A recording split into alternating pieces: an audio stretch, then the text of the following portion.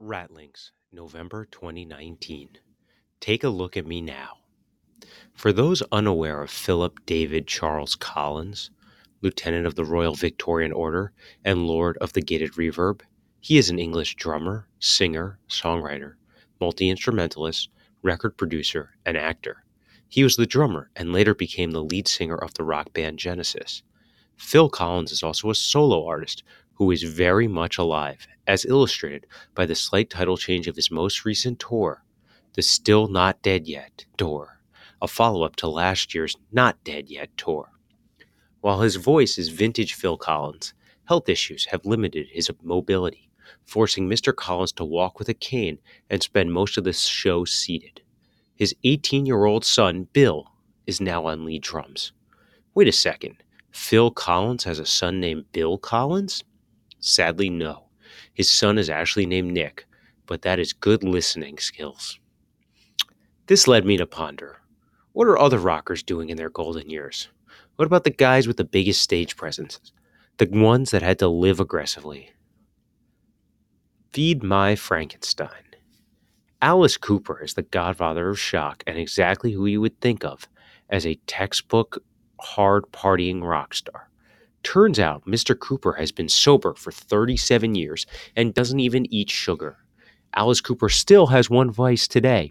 He drinks a lot of Diet Cokes. Alice Cooper has been happily married for 43 years and loves his wife so much that they could never live without each other. Or said differently, they have a death pact. We made a pact. There is no way of surviving without each other.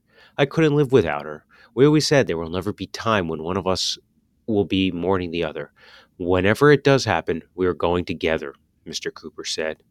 He later clarified this isn't a death pact, but a life pact. She dances better now than she did in 1975. You would think people would want to get away from their wives, but she's my best friend, and there's no way of us surviving without each other.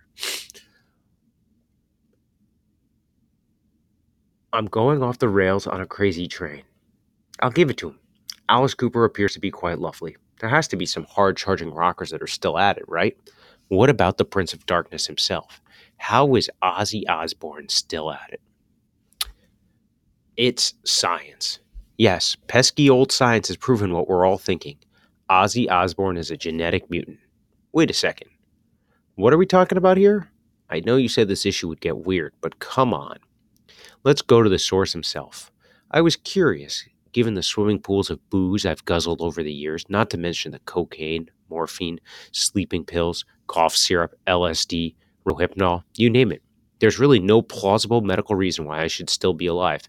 Maybe my DNA could say why. Ozzy then had his genome sequenced, leading to this surprising finding.